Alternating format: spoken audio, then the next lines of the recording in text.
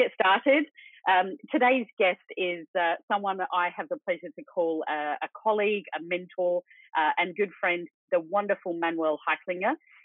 Manuel has held recruiting and people leadership positions at places like Deloitte, HSBC, and of course LinkedIn, which is where he and I had the great pleasure of sitting side by side for 2 years. He's now, of course, the Director of Recruiting and People and Talent for leading industrial Internet of Things company Samsara. The company has over 1,500 employees, $530 million in funding, and 15,000 customers. So you can say they're doing okay. Manuel, welcome. This has been a long time coming. Very exciting. Thank you so much for the kind introduction, Marissa. Glad to be here. Yes, thank you. And it's all true. I didn't even lie a little bit for that one. I'm sure that many of the people who are listening know you and of course, your reputation really well. But for those who don't, tell us a little bit about your story. Have you always been in talent and people leadership roles? No, and I would always say people who tell you that was their dream job from very early on, that they're usually lying. I think most of us in talent acquisition or recruiting or in that function, we kind of fell into it at some point. I always tell a story. When I was 4 years old, I wanted to be a baker. So that was my dream job when I was 4. And actually, probably for all the wrong reasons, because my main reason for becoming a baker was because you can get up early. And I was an early riser at that time. I said to my grandparents who had a bakery, "You're so lucky you can get up at 3 o'clock every morning." They were just looking like, "What are you talking about?" Now, that went out of the window. Then I had a couple of other. I wanted to become a journalist. I wanted to become a social worker, and then kind of studied economics and had my first internship in a company helping them with their talent or with their employer brand. And that was in 2004. And then fell into recruitment, joined the recruitment agency, and went from there. But I have to say, you probably fell into these like something like recruitment by chance, but I think what made me stay was just that I find it's a very exciting field because you can actually impact the business so much. Because in most companies, if they're honest to themselves, I know LinkedIn says talent is their number one operating priority. I think most companies understand it. Most companies I worked for, like Deloitte and also now Samsara, understand that yes, there is some sort of technology and intellectual property they have, but actually their people are the main reason why they are successful or they might be failing. And so actually being at the core of that is very exciting. And I think that's what excites me about being in that function and now being even more responsible for the EMEA region as a people leader. I mean, let's face it, you and I have both worked for some pretty snazzy technology companies. As far as I'm aware, can't sell itself, doesn't build itself, doesn't iterate itself. And if you don't have great people there to, market, to build the product, to iterate and grow and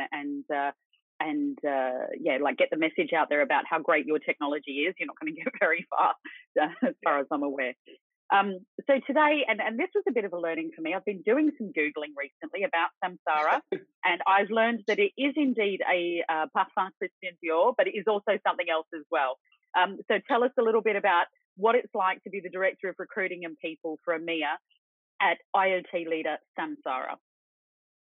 Yeah, it's a very interesting role because the industry or Internet of Things is still, I think, fairly new in the sense that it is not as established as some of the other. I learned some stuff in the last 24 hours reading about it. So yeah.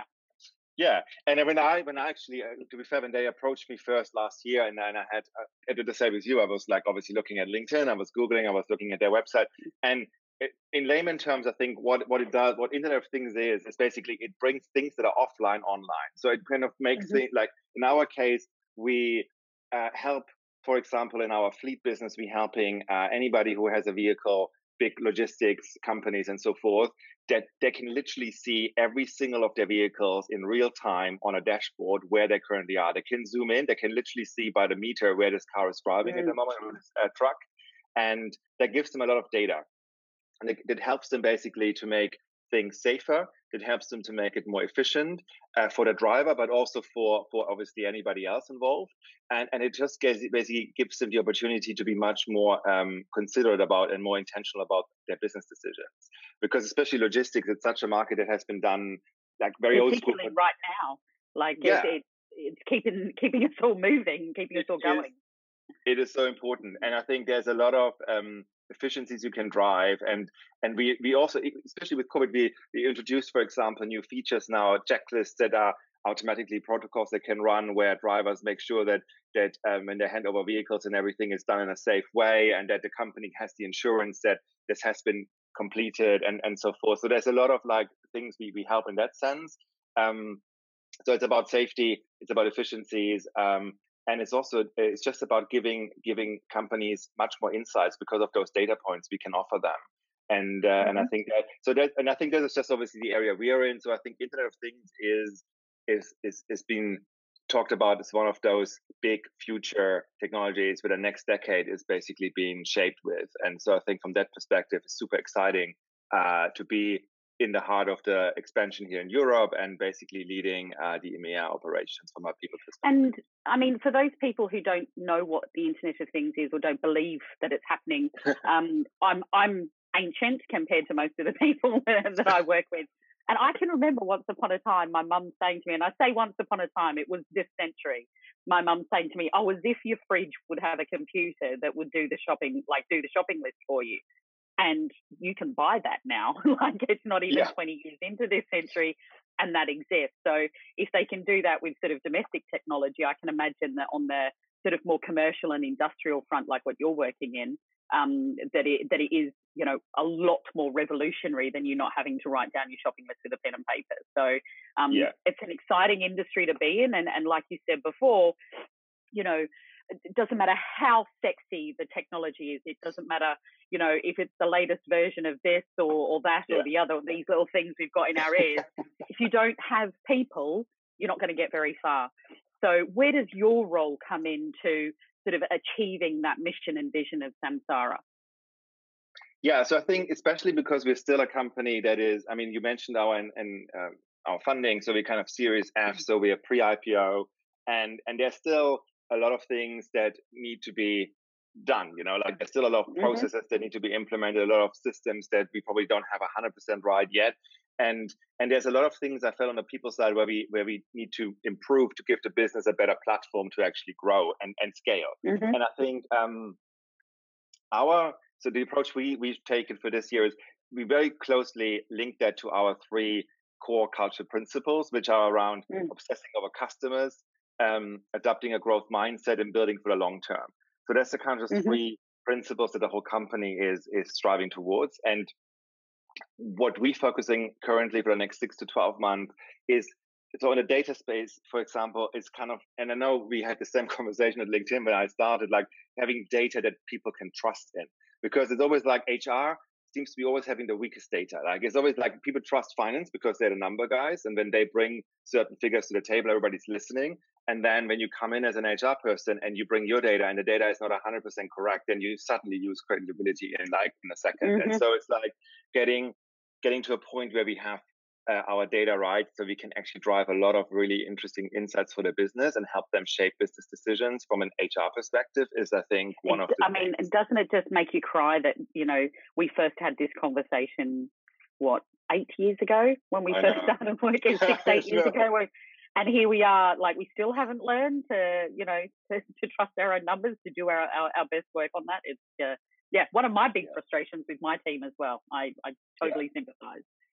And I think that the thing is, in defense of people, operations, and HR, is because our data comes from so many different sources, right? Usually you have an applicant tracking system, and then you have an HR system, and then you might have a system for your head complaint, and that is in the finance world. And so you have all these different systems, and I think it's just getting a one source of truth is much more difficult to establish, probably in that sense, because you drive so many different systems and they drive different data points. And I think that's what I found, at least.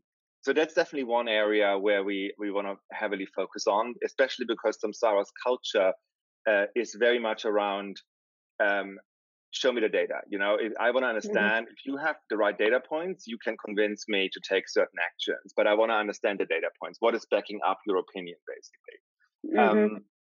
So that's why this is super important. And then I think the other one, again, it's a conversation I think we had at LinkedIn also for many years, is around developing your leadership team, developing your people leaders. I mean, I strongly believe every employee deserves a great manager. And I think that this is where lots of companies fail, and especially companies when they're in the early stages, when they're growing very fast. It's not always that sometimes you promote people maybe too fast because you have to, or you promote people that don't have the experience straight away. Or often you promote your best person at their individual job to then be a manager of people, and being the best salesperson by nature or the best recruiter doesn't necessarily mean that you're going to be the best leader of people. Yeah. And I think that's the thing where, and I think this is also where people operations come in, or HR, to say, look, we need to craft career paths for people who don't want to be managers, and they still need to feel they have a growth trajectory, they have a learning curve, they're getting fairly paid, and all these kind of things, but they also need to be having this impression, or that recognition that it's not only about the bigger teams you lead, the more important you are to the company. You can be a single contributor, and you can be super important, and you can get the same development and growth and investment as a people leader of like 50 or 100 or 200 people. But I think that's a big challenge. Yeah. And I think it's also, that's a big challenge. And especially when you're a fast scaling smaller company, you don't have all of the bells and whistles yet. We don't have a fully fledged out L&D function yet. We don't have those kind of support systems. And so there's much more reliance on, just like peer-to-peer learning and those kind of things as well. But I think that's one area we realize we need to definitely focus on, because otherwise you're not getting sustainable business growth or scale. I'm gonna talk about something that I know is a huge part of what you do and why you've been successful over the past, because I'm just conscious of time and that this morning as well. It goes without saying, I mean, you run a talent acquisition function today, and you and I worked together when you were running the talent acquisition function for LinkedIn in EMEA, and I know you've worked across multiple geographies in the time that you've been working in this kind of work. It goes without saying, of course, that attracting people, and I really would love to hear what you say about this, particularly because it is so pertinent to what's going on at the moment in the world. So attracting people from all walks of life should always be a priority for any talent acquisition team and for any leader and leadership team of any business. Tell us, what advice, what guidance, what tips or tricks, here's the platform. Tell us how you've been successful in leading teams with that mindset of inclusive recruiting. No, sure. And thank you for that question, because I mean, it's not something I've always been very passionate about, and I think it's now more important than ever. And I think it's basically, if you're not inclusively recruiting or building diverse teams, I think you might have just like give up your job, because I think it's like it's not because it's not 1950. Exactly. It's not an HR responsibility; it's actually a leadership responsibility. And maybe I start with the one sentence I heard so much, and like when I take when you go into a meeting with a hiring manager, you take the brief and you ask them what they're looking for, and you get this sentence, oh, can you just hire me another Susan or another Peter or another, can you just get me another because that person is great. And you just sit here and say like, no, I'm not going to hire you another Susan or another Peter, because that's not the point. I mean, it's like, I'm a gay guy. I know nothing about football, but I do know you don't need 11 goalkeepers, right? You need one. And you need different people with different skills, and you don't need the same person over and over again. So I think one part of inclusive recruitment is maybe change the conversation, first of all, as a recruiter, and ask, what are you currently missing in your team? So not what is working well and what you want to replicate again, but what is missing? What skill set? What attributes? That's how they do a football team, isn't it? They recruit the gap. They go get the expensive guy from Spain who represents what they don't have, not what they already have. Exactly. So I think you and I football analogies. I mean, anything can happen during lockdown. Who knows? I mean, I might even talk about the offside rule in a second, but no, probably not. But I think it's. I think that's the starting point, right? And then I think what lots of companies then do wrong is you need to overcome this kind of wrong perception that, if you hire diversity, or then you're basically compromising on something. It's not about you're not lowering the bar if you hire a diverse pool of talent, or from a diverse pool of talent. You're actually just widening the gate of people coming into your company. And I think and the other thing, and I know you and me, we had this conversation at LinkedIn also with numerous leaders, is they need to give more time. It takes a bit more time to find diverse talent in the market for various reasons, because it is not necessarily that probably the first 20 people that apply to your job, it's not necessarily the first 20 results you get on a LinkedIn search. And you need to look a bit harder, and you need to be a bit more thorough. And the business needs to give you that time as an HR recruitment function to do that.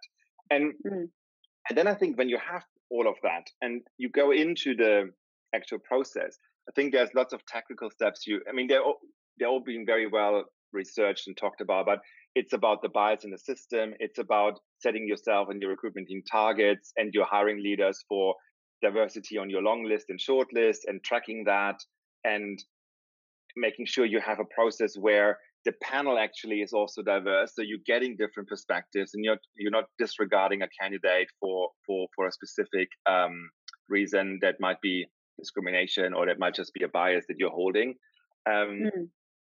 And I think just like removing obstacles, there's lots of, why do people have to have a degree to do a sales role? Why do people need to come from a certain background? You basically unconsciously are discriminating probably a whole group of people just by looking only at a certain section. I remember having a conversation with someone a while back, actually, a good friend of mine who lives over in Paris, and we were talking about the education bar. There's a lot of people who went to Stanford, and not all of them were awesome. And then there's a lot of people who went to much smaller colleges, and you might find the top 1, 2, or 3 people there, but just because of the name of the college or the university, you might disregard them. And actually, they're significantly better than, the middle of the range or even the bottom of the range at some of those bigger schools. And, again, using data to kind of track that and inform those decisions, I think can help a talent acquisition leader and ultimately function influence some of the leadership. One thing that I am personally very committed to and very passionate about when it comes to leading my team is recognition. I think that you win. I can't remember the exact cliche, but it's something about bees and honey and bees and vinegar. You get a lot more bees with honey than with vinegar, or something along those lines. A spoonful of sugar and all that kind of thing. So, tell us a bit. You mentioned to me when we were speaking earlier this week that you guys had recently kicked off a peer-to-peer awards program there at Samsara. What was the kind of impetus to do that, and how does it work, and what has been perhaps some of the good outcomes from that? Yeah, sure. Yeah. So we kicked off a program. We call it the Owl Awards because everything in Samsara is with an owl. I know everything in LinkedIn was with an in, and so we have the Owl Awards. And I think it's important, like with recognition, it was actually driven by feedback we got from our employee voice survey, right? So it was people said they wanted to have more ways to be recognized, and then when we listened a little bit more, we actually figured out it's not recognition for them didn't mean getting more money necessarily, or getting recognition by their managers only, or their customers, but actually just like these peer-to-peer by their colleagues, just getting this kind of shout out for something they have done, or being recognized by their peers, which they found very valuable. And so our team in Atlanta has done something similar, and I spoke to them, and we actually then adapted it for the EMEA region. And it was very simple. We basically said, look, we want to do like an award whereby we have 4 categories, and they're modeled alongside our culture. So the adaptive growth mindset, built for long term, and so forth. And the 4th one is for diamond level leadership. So for leaders only. We want to also recognize role model leaders in the business, basically. And then it's very simple. We basically just defined those 4 categories, created a little easy Google Doc, send it out to the employees in EMEA, and asked them just to pick their nominations. They could nominate as many people as they wanted. Just a little blurb why this person deserves that award. And then we had a judging panel from the office. They looked at all of that. We came together. Did you play Simon Cowell on that judging panel? Were you the Simon Cowell? Yeah, I had my white tight T-shirt on. Got the haircut up, and then, it was very intense. We had I remember the first award we discussed. They were like very split between 2 people, and it was very very big debate, which was great. And then in the end, we picked winners, and they got announced in our town hall. We do a town hall every couple of weeks for EMEA specifically. So they got announced with big shout out, with a few quotes. We also announced deliberately the runner-ups. And we also sent everybody who got a nomination the quotes from their nominations afterwards with their manager and copy for that extra piece of recognition, because he wanted to feel everybody is a winner. You're a winner regardless if you got a nomination or if you actually got the award. And then because it's COVID at the moment, we did everything virtually, so they didn't receive a trophy yet. But the idea is they get a trophy. The idea is we have this recognition system here called Kazoo, where you get points that you can then use to buy stuff, basically. So they get some points. But what I found amazing was just during that town hall, that was the first town hall I had since I joined, where the comments literally blew up. When I announced those winners on the screen, and it was just me talking to the screen, and I saw the comments going 1, 2, 3, 4, like 70, 80, 90, and people were just like going mad, like crazy. Hey, congrats, well done. So it was really, really great just to see that that energy, and people were really chuffed, and they posted it on LinkedIn afterwards, and yeah, so it was really, really positive. And it's something that everybody can get involved in, rather than this kind of hand of, tapping on the shoulder from the management that, gives out these fancy awards with no real kind of logic or understanding. And I really love what you said about sharing the comments and sharing the nomination reasons with people afterwards, because that in and of itself is recognition. The fact that, somebody took the time to write something about me and what I did, and also, like, from a leadership development, performance development perspective, you're acknowledging the behaviors that you want people to repeat and see more of in the business to kind of reinforce the positive, rather than, whacking people with a stick for the negative things. So, it sounds like it's been a bit of a grassroots initiative, really, and something that you guys implemented relatively quickly. Any tips on how any of us listening or anybody who watches this afterwards can set up something similar? Yeah, I mean, I think it's like one thing I probably add before I answer the question is, like, it's also we want to do it quarterly now, and it's actually, and I know, like, my fellow HRers will love that, it's very cost efficient, because you actually just give a few points and you get this little trophy done, and that's it, right? But I think the tips is just you need to be intentional. Like, first of all, listen to your employees. What's the problem you're going to solve, right? If you have a similar problem like us, then maybe a similar approach is great. If they want more recognition from their managers, maybe you should have an award that is more like done by the leadership team, if this is what the problem you want to solve. But anyway, listen to your employees, number one, and then be very intentional about how you set them up, that is in line. I think it needs to be in line with your culture and your values as an organization. 100%. To reinforce that and create these role models for certain areas. And then I think it needs to be done in a transparent way, so you have that credibility. So it can't be like, although we had a judging panel, it was very clear who was on a judging panel. We were very clear about winner and runner-ups. And so I think that's important. And then, it's about the sharing piece as well. So share any nomination, is because it's amazing and it costs you nothing. And it's like, I mean, I think we always underestimate how much we all crave positive reinforcement, feedback, recognition, and how little we actually give it ourselves to others. And I think it's a great reminder and a great mechanism, especially in this season now, where we're all feeling a little bit vulnerable and we're all very kind of scattered around, and it gives you that kind of purpose again as a team and brings the company together. Pardon me. I think you called out something that is so important. We're so quick to point out to each other what's wrong.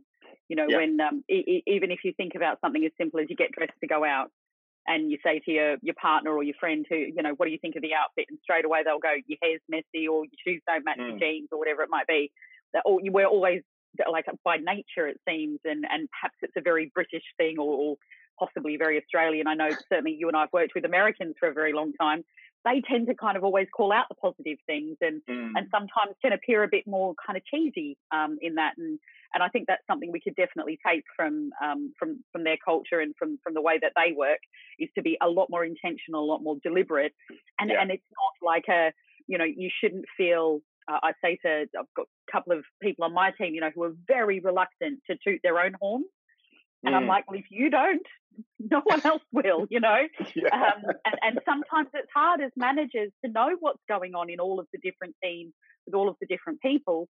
So having a peer-to-peer system where people can call each other out will often bring to the surface great behaviours or great celebrations that perhaps you and I or other people in the leadership team would never hear about otherwise. And And that's certainly something that is a knock-on benefit as well of these peer-to-peer type programs. You mentioned 100%. lockdown. I mean, I hate talking about it. My family are on the other side of the world, and I'd have to go through 9 months of quarantine to try and see my mother anytime soon. So I'm trying to stay positive by, watching as much junk on television as I possibly can. But I've no doubt, being the great intellect that you are probably doing something a little bit more inspirational, a little bit more intellectual than I've been doing. So what have you been doing during the lockdown? During the lockdown, keep yourself busy. We have obviously been watching Tiger King. I mean, I think everybody should be watching Tiger King because it is just like, it's a guilty pleasure. But I actually got more into reading, I have to say, which I'm actually really pleased about, because Good for you. I loved reading as a teenager and so on. And then it's like always finding the time. So I got into reading. I'm not sure if I mentioned this to you before, but I have a little obsession with Princess Margaret. So I developed that like by reading her biography. And there's a very interesting book from a very interesting lady herself, which is Lady in Waiting. So it's written by the woman who was Princess Margaret's Lady in Waiting. You mean this one? Yes, this book, and it's just insane. I mean, look at that hairpiece anyway, or whatever it is.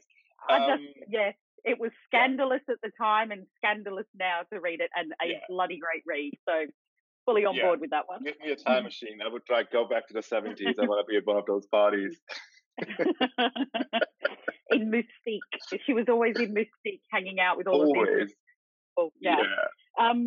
Glamorous. Cool. And Manuel, just to finish up, is there any phrase or quote or philosophy or song lyric that you live by? Well, there's one quote by Oscar Wilde, which has served me very well over the years, and that's simply "Be yourself. Everybody else is already taken."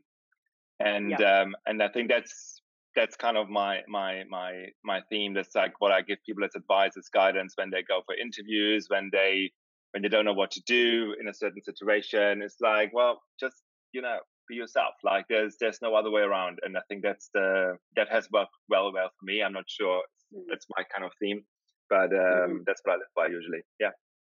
One of my all-time favorite authors, a great film starring Stephen Fry, and a quote that my mother first shared with me, I think when I was about 12 years old, and annoyed because I had curly hair and everybody else had straight hair. And I got that lecture about Oscar Wilde, and obviously he was a great poet, a great great playwright, a great wit.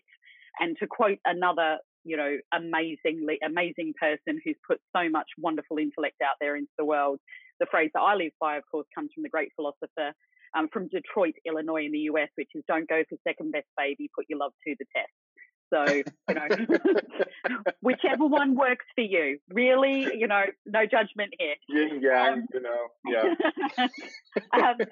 We've hit time, so I just want to say, I mean, as you guys may have noticed, I could probably talk to Manuel all day and then some, whether it was about talent acquisition, Michelin-starred restaurants, or some of the plays that we've had the good fortune to see together. Something we won't be doing anytime soon, unfortunately. No.